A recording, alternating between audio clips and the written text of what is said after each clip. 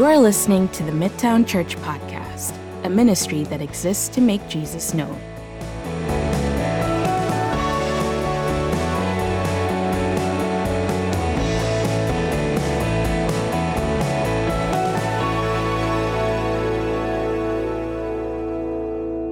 Let me read for us Psalm 46, verse 1 to 11. It says this: God is our refuge and strength, a very present help in trouble. Therefore, we will not fear, though the earth gives way, though the mountains be moved into the heart of the sea, though its waters roar and foam, though the mountains tremble at its swelling. There is a river whose streams make glad the city of God, the holy habitation of the Most High. God is in the midst of her. She shall not be moved. God will help her when morning dawns. The nations rage, the kingdoms totter. He utters his voice, the earth melts. The Lord of hosts is with us.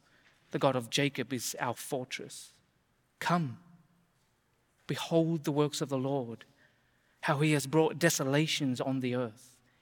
He makes wars cease to the end of the earth. He breaks the bow and shatters the spear. He burns the chariots with fire. Be still and know that I am God. I will be exalted among the nations. I will be exalted in the earth. The Lord of hosts is with us. The God of Jacob is our fortress. Father, Son, and Holy Spirit, we thank you for this morning. We thank you that you've gathered us to worship under your name. For those of us who are visiting, we are deeply thankful that they've been called to come here. Lord Jesus, may the preaching of your word, to the singing of song, to even our prayers be worthy in your presence as we give them to you as an offering, as a sacrifice. In your name, Jesus, we pray. Amen.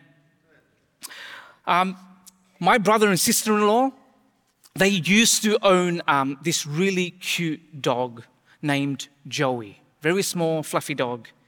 And we all know a dog like Joey, those tiny little dogs. You know, Joey is one of those dogs that's a small dog with a really big bark. So Joey barks all the time, acts tough behind the fence or at the front door, sees a bigger dog or see a stranger walk by, and Joey will bark with all his might. But as soon as you take Joey outside to the park to take him out for a walk, he'll do the barking when he sees a big dog or a bigger stranger. But as soon as the bigger dog or the stranger comes close, Joey runs and hides between my brother and sister-in-law's legs, terrified. So one of my first questions is, do humans react the same way as Joey? See, culturally speaking, we use terms like this: someone's bark is worse than their bite. This means that whether in public or on social media, we react in a certain way. We make ourselves bigger or stronger than we really are, but in private or internally, we're completely terrified. See, the question of Psalm 46 is addressing this. Where do we go in times of trouble? Where do you or I put our trust in? See, even socially speaking, we even put our trust in what these days? Food, Netflix, social media, money, physical strength, intelligence, marriage, or even within ourselves. See, this is not just a question that is asked in the 21st century. It was asked before this time. And even after we're long and gone, it will still be asked and still needs to be answered. So Psalm 46 deals with this question. So look, there are 3 points I want to make in this sermon, and they are the testing of trust, the thrill of trust, and the triumph of trust. Okay? The testing of trust, the thrill of trust, and the triumph of trust. Okay, so when you look at Psalm 46, you're going to see that it's broken up into 3 stanzas, okay, 3 sections. So verses 1 to 3, 4 to 7, and then 8 to 11. We're going to go through each stanza to see how the psalmist gives us an answer to a question about where we place our trust, but also where we should place our trust, which ends up in a prayer of trust. So Psalm 46 is a psalm of trust in the face of an overwhelming threat. Okay? We actually do not know where the threat is or where it comes from. But some of the Bible scholars believe that the threat it could be from pagan nations.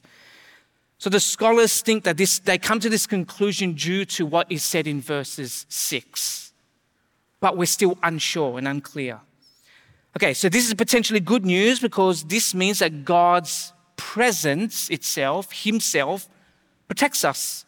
And according to Psalm 46, his presence protects us from all types of concerns and dangers and worries and even pandemics. So then let's go to my first point, which is the testing of trust. Okay, so the first word I would want to highlight in this psalm is the word refuge. So God is our refuge. I would encourage you to highlight, circle, underline in your Bibles. The psalmist is reminding the readers of first importance, the primary idea, the first major thing we need to understand is that God himself is a refuge. So think of the word refuge as our safe space and place.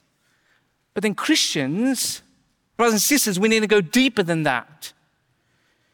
Look, if you and I were getting chased by someone who might want to hurt us, a safe space or place would be like running into a police station.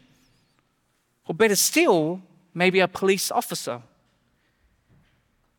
Look, if you were getting chased, a police officer is always going to be better when you're being chased than a police station. If the police station building was empty with no police officers, that's no help to you or to me. But if you're being chased by someone who might want to hurt you, running to a police officer will be better than running into an empty police building. Because we are told here in Psalm 46 that God, the Father, is our refuge. He's not this empty building. He's not a God of empty promises. He's a God that has proven himself in the past, and God's faithfulness is like the police officer's sort of badge and uniform. As soon as you see it, you can trust it.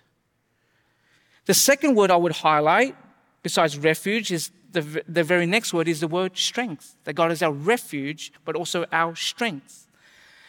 So what does the psalmist mean by the word strength? Because most would assume when we first look at that word, we're going to assume just physical strength. But I want to use the word strength three different but connecting ways, okay? 3 different but connecting ways. First is this. First, I know we're going to think of a young adult man in a gym staring at himself and flexing his muscles. That could be one thing while he lifts weights. The other is a young man full of energy, has no real cares in the world. But the most important idea is that, no real cares, but there is this sense of physical strength. There's a strength in him. Second, think of a middle-aged man with his inner resolve.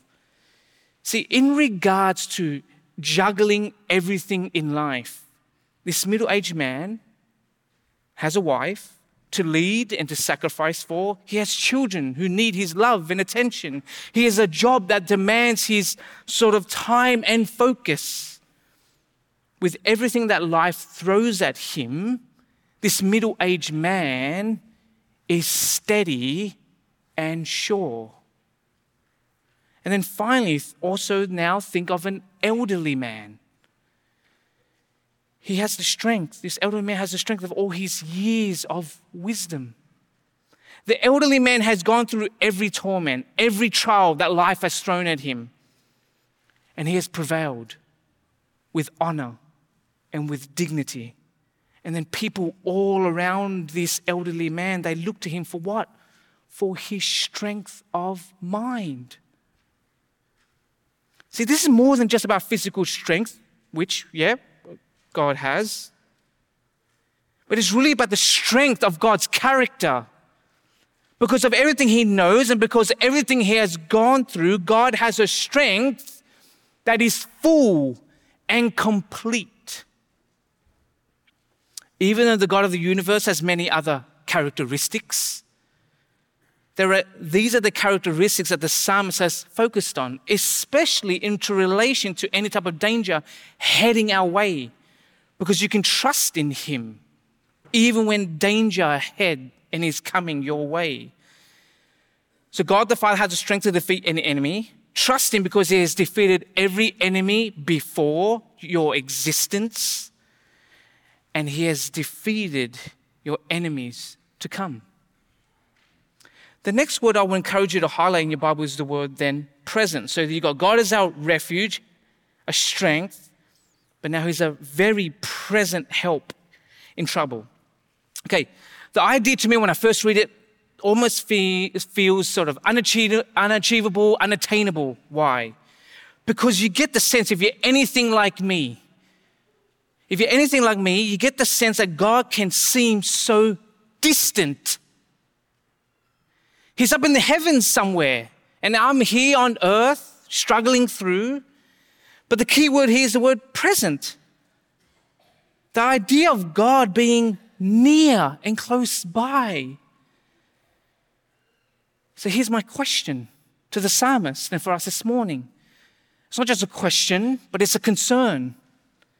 If God is with us during this difficult time and during a difficult season that you might be going through, then why do I still feel terrified today?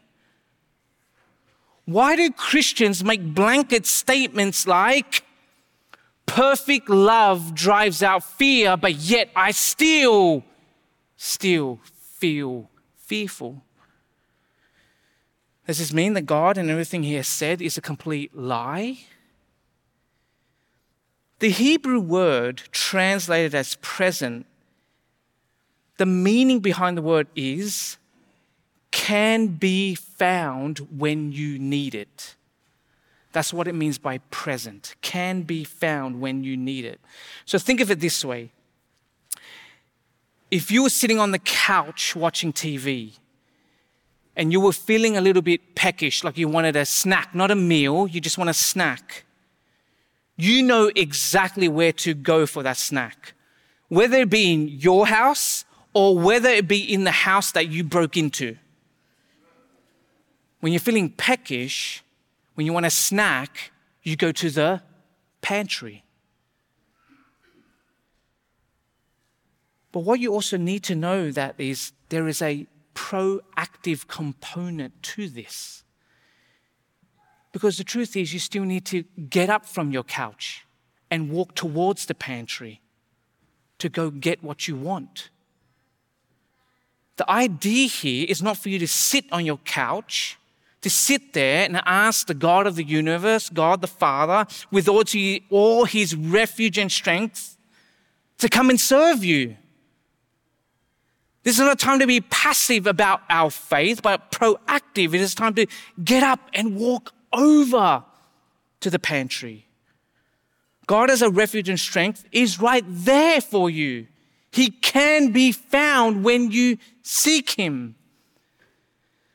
So brothers and sisters, we can seek and find his refuge and strength in his word. We can seek and find his refuge and strength when we pray.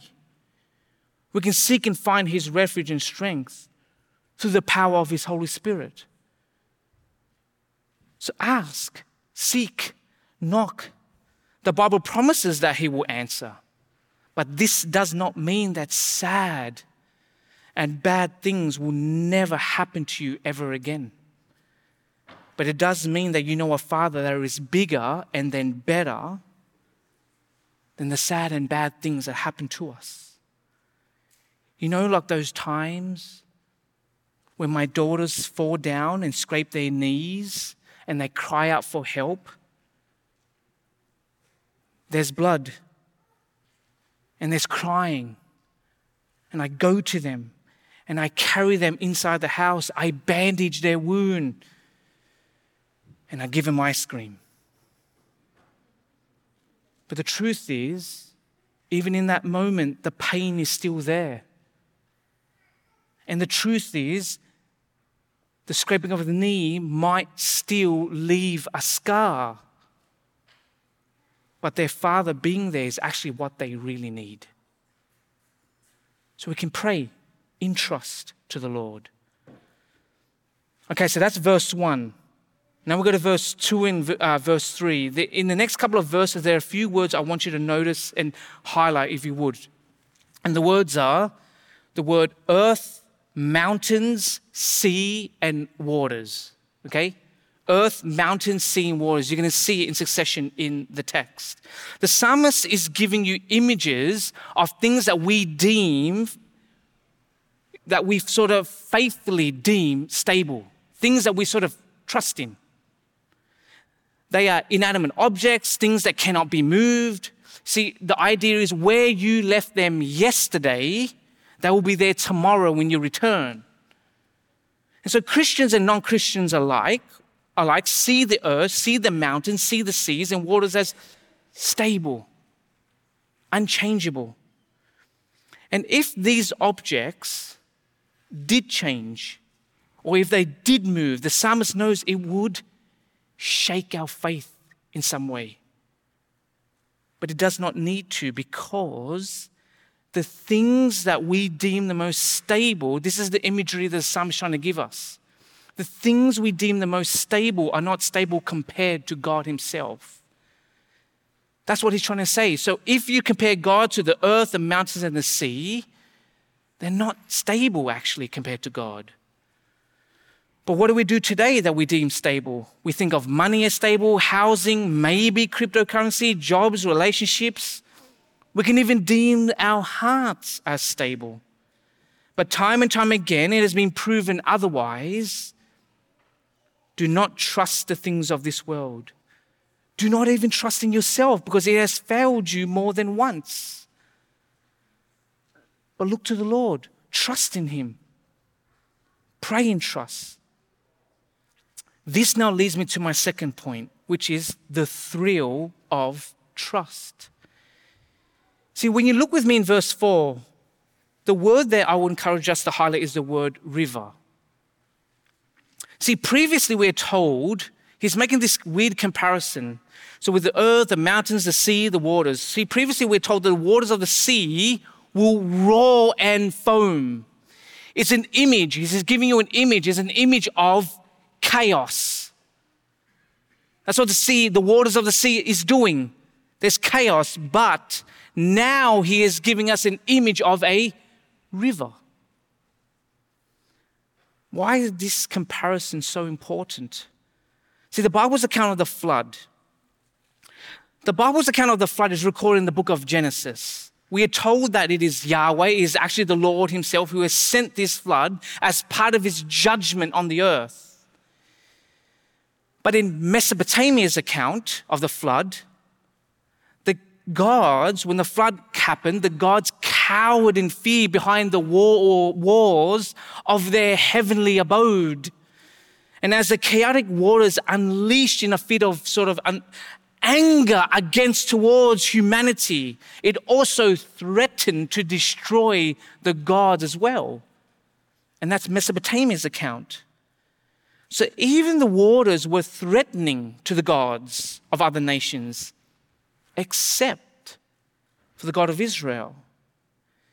See, this is a time when all were unsure about the waters, about what the waters would do. So think about it for us even today. Have you ever gone out to the seas, especially in particular in the middle of the night? See, when you look out and down into the waters, when you look out into that void, there is nothing but darkness. You do not know what is there, and that's what can make us scared and nervous about the waters. The second thing to note is that there is actually no river running through the city of Jerusalem. See, this must mean that this section of the psalm is referring to the city of God, or which is better understood as heaven or the city. But the most important thing is, this is indicating this is the place where God rules and where God reigns. The idea here is that God alone can calm the storm, And in the place where God dwells, where he rules and where he reigns, there is no fear. There's only peace, like a river. That's why he gives us this image of this river. See, the sea represents chaos, but the river represents this still calmness. See, the world is chaotic, full of turmoil. The world has always gone up and down about what it thinks and feels. He's giving you the image that the world cannot be trusted. But trust in the Lord. He is like a river, calm, peaceful, with this constant flow, never changing. So enjoy and embrace that he remains steady and stable and sure. That's why we can pray to him in trust. The next couple of words I would highlight are the words where he says in verse 6, the nations rage and the kingdoms totter. The couple of words I would highlight there are the words rage and totter. See, even as civilization has advanced throughout the centuries, here's something that will remain the same. No matter how advanced we become, the things that will remain the same is that the nations will rage. See, nations will hate and fight each other. There have been wars before our time. There is a war in our current time. And there will be wars even long after we are gone. This truth remains exactly the same today and will continue tomorrow. Nation will rage against nation. And then it tells us that nations then totter, or better understood as nations will fall.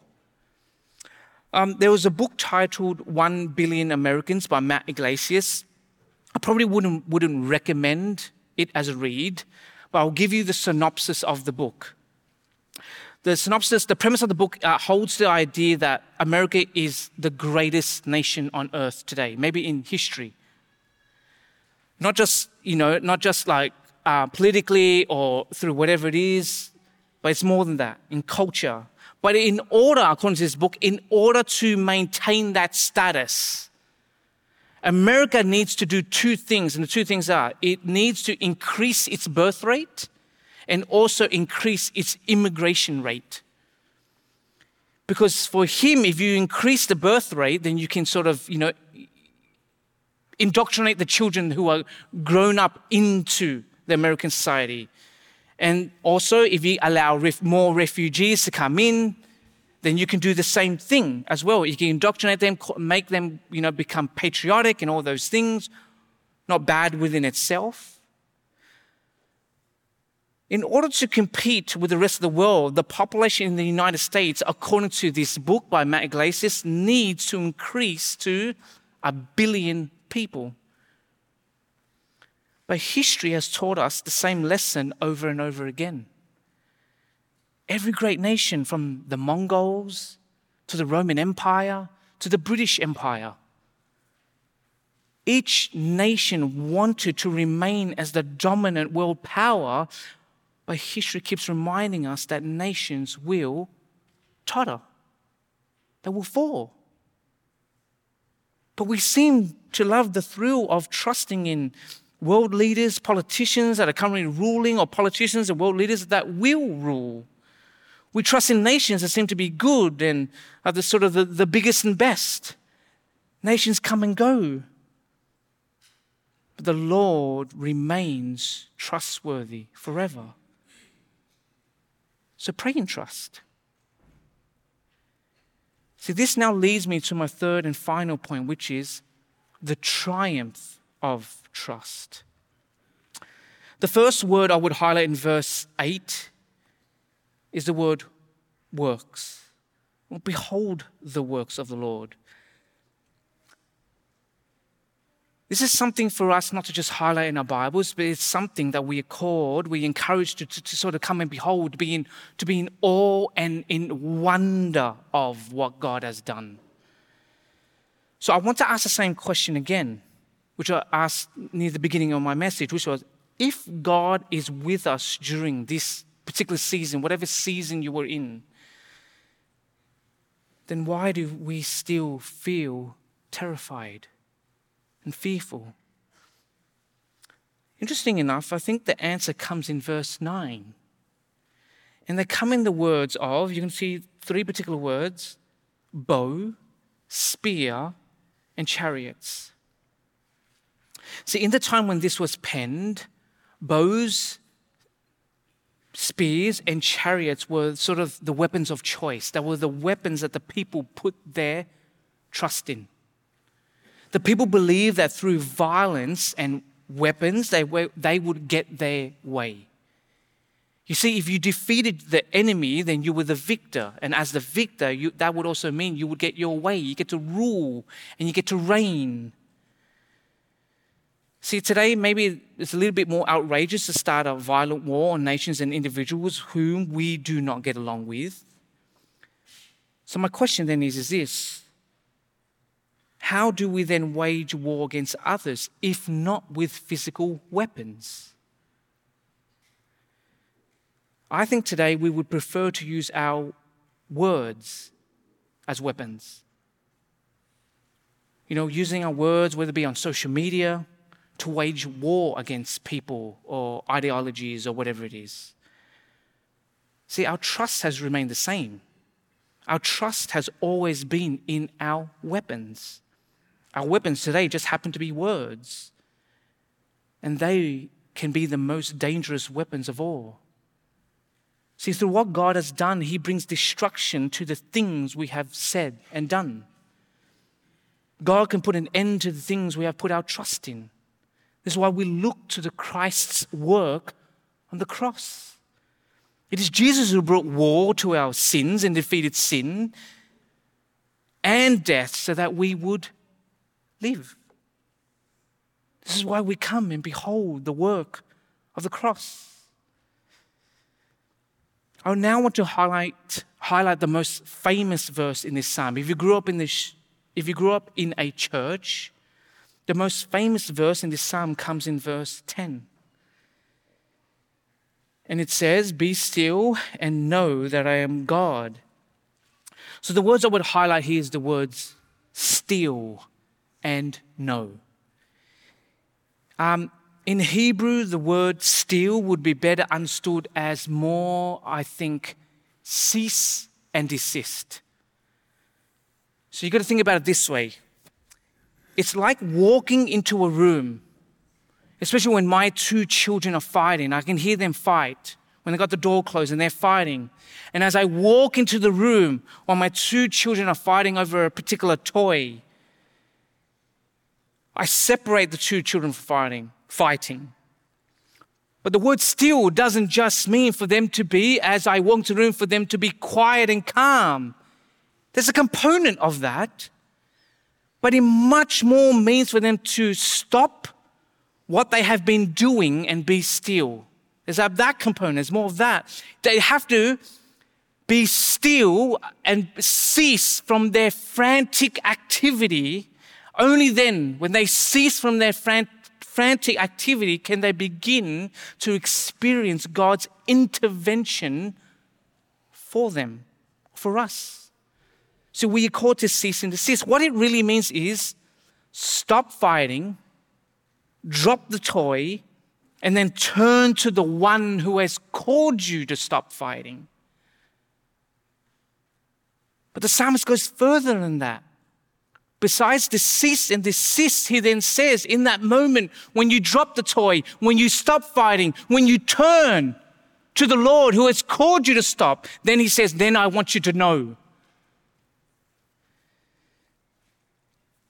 There's a book by Tony Reinke, but it's called 12 Ways Your Phone is Changing You. It's actually a book I highly recommend, and I suggest that individuals and families would read. But in his book, one of his suggestions is that we've become a generation that no longer knows how to stay in the moment. In his book, he gives one suggestion, that is, with our phones, We might go for a hike. We go to the most beautiful mountaintop. We might, go to the most beautiful lake, whatever it is. We take a picture of that beautiful mountain or landscape or lake and wherever it is and take the picture and then we move on. We take the digital image and maybe some aspect of a mental image and we store it there and then we just move on to the next big thing. In his book, he suggests that we've stopped to just sit there and then contemplate on that image.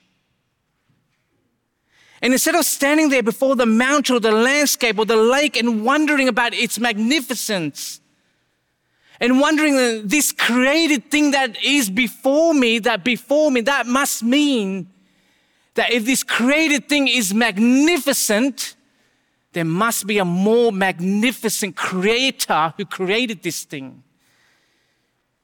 We take the photo and we move on.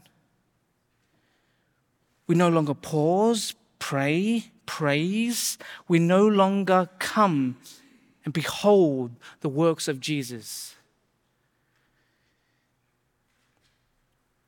So he calls us to stop fighting, to drop the toy, to turn to him. But to know, to contemplate, to meditate on who he is and what he has done. So are we fueling then our discontentment? Are we fueling our distrust? Or are we fueling our contentment? Are we fueling our trust in Jesus? A play, Richard III, written by William Shakespeare in the 16th century. You might not know the play itself, but you might be familiar with the very first line of this historic play. And the first line goes, "Now is the winter of our discontentment, made glorious summer by this son of York." Translated, it would basically say, Shakespeare said in the first line of Richard III, it is, life now is miserable, but tomorrow will be better. I'm like any other person in this room. I put on my pants one leg at a time. And there's a part of me that still wants 2023 to just come to the end so we can all move forward to the next best and biggest thing, to what God has in store for us in 2024. But I will cease and desist. I will put my weapons down, because there are people that, not just here at Midtown, but the people in my own church and in my own world, in my neighborhood, that still need a friend. There are people who still need to be encouraged. There are people still today who need to be loved. There's still people who need to hear Jesus proclaimed to them. I will cease and desist. I will come to know the incarnation of Jesus, the beauty and majesty of the Creator of the heavens and the earth, who entered into our dwelling space by becoming a child. I'm not going to wait until Christmas to dwell and meditate on those things. See, Jesus has triumphed over sin and death, and that means that we can trust in his triumph, but only if we look to him. Martin Luther, the great reformer, loved the book of Romans, but he really loved Psalm 46, if you didn't know that. In particular, Psalm 46. Martin Luther loved this psalm so much, he actually wrote a hymn based on it. So I'm going to read it for us as I come close to my conclusion. He called the psalm, or translated it as, a mighty fortress. A mighty fortress is our God, a bulwark never failing, a helper he amid the flood, of mortal ills prevailing.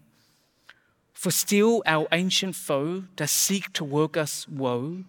His craft and power are great, and armed with cruel hate.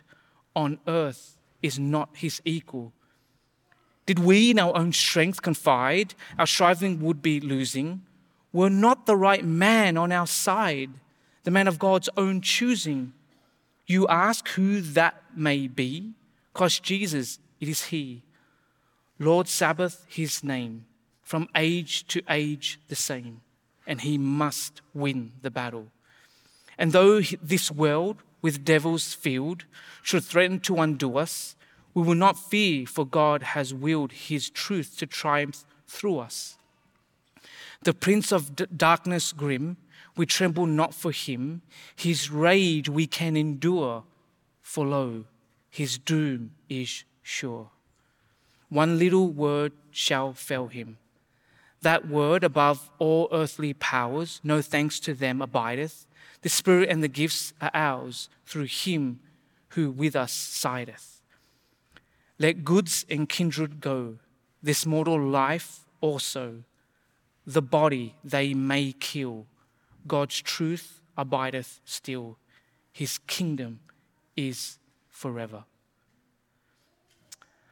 I want to conclude with this thought, and it's strange that my father is here this morning. I don't even know if he remembers this story. But when I was about 6 or 7 years of age, my father and I were playing inside the house.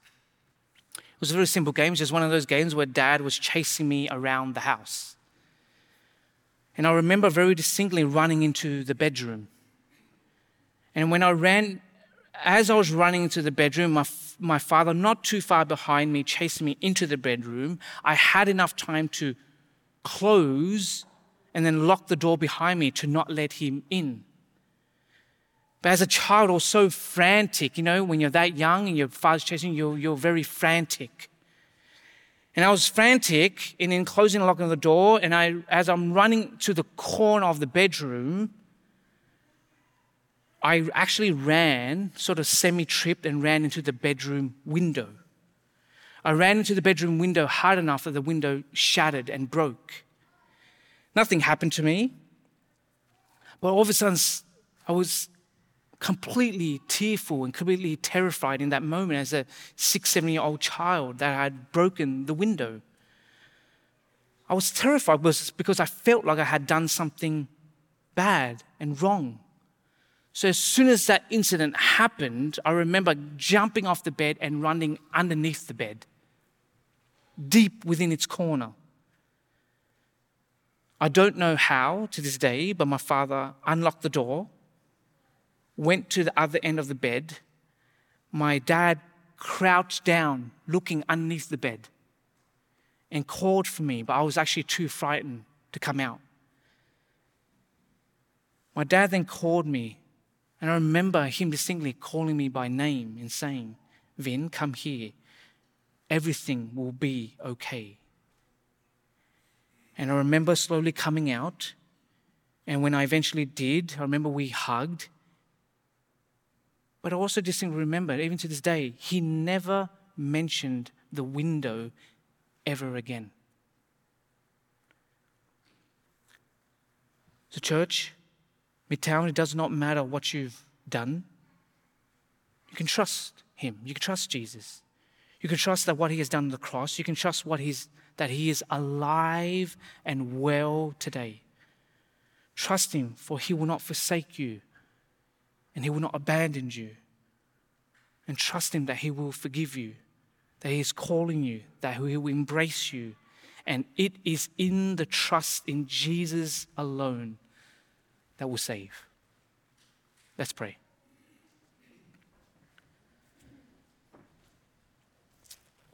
So Lord Jesus,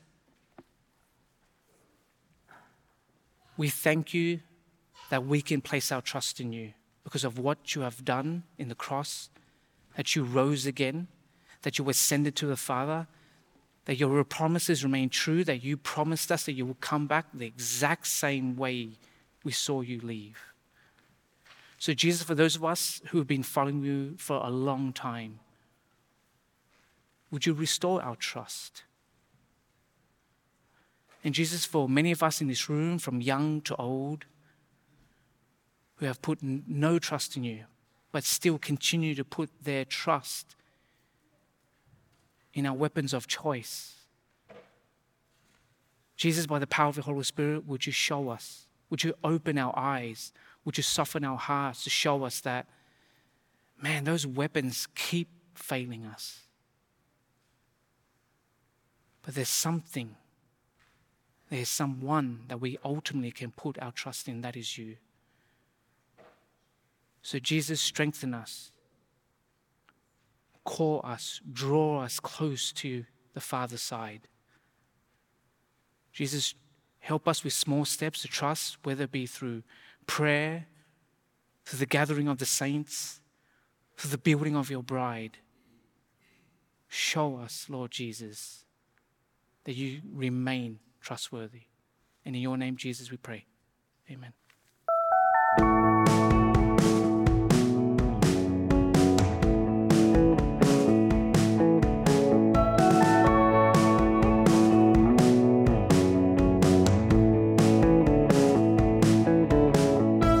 Thanks for listening. For more information about Midtown, please go to midtownchurch.com.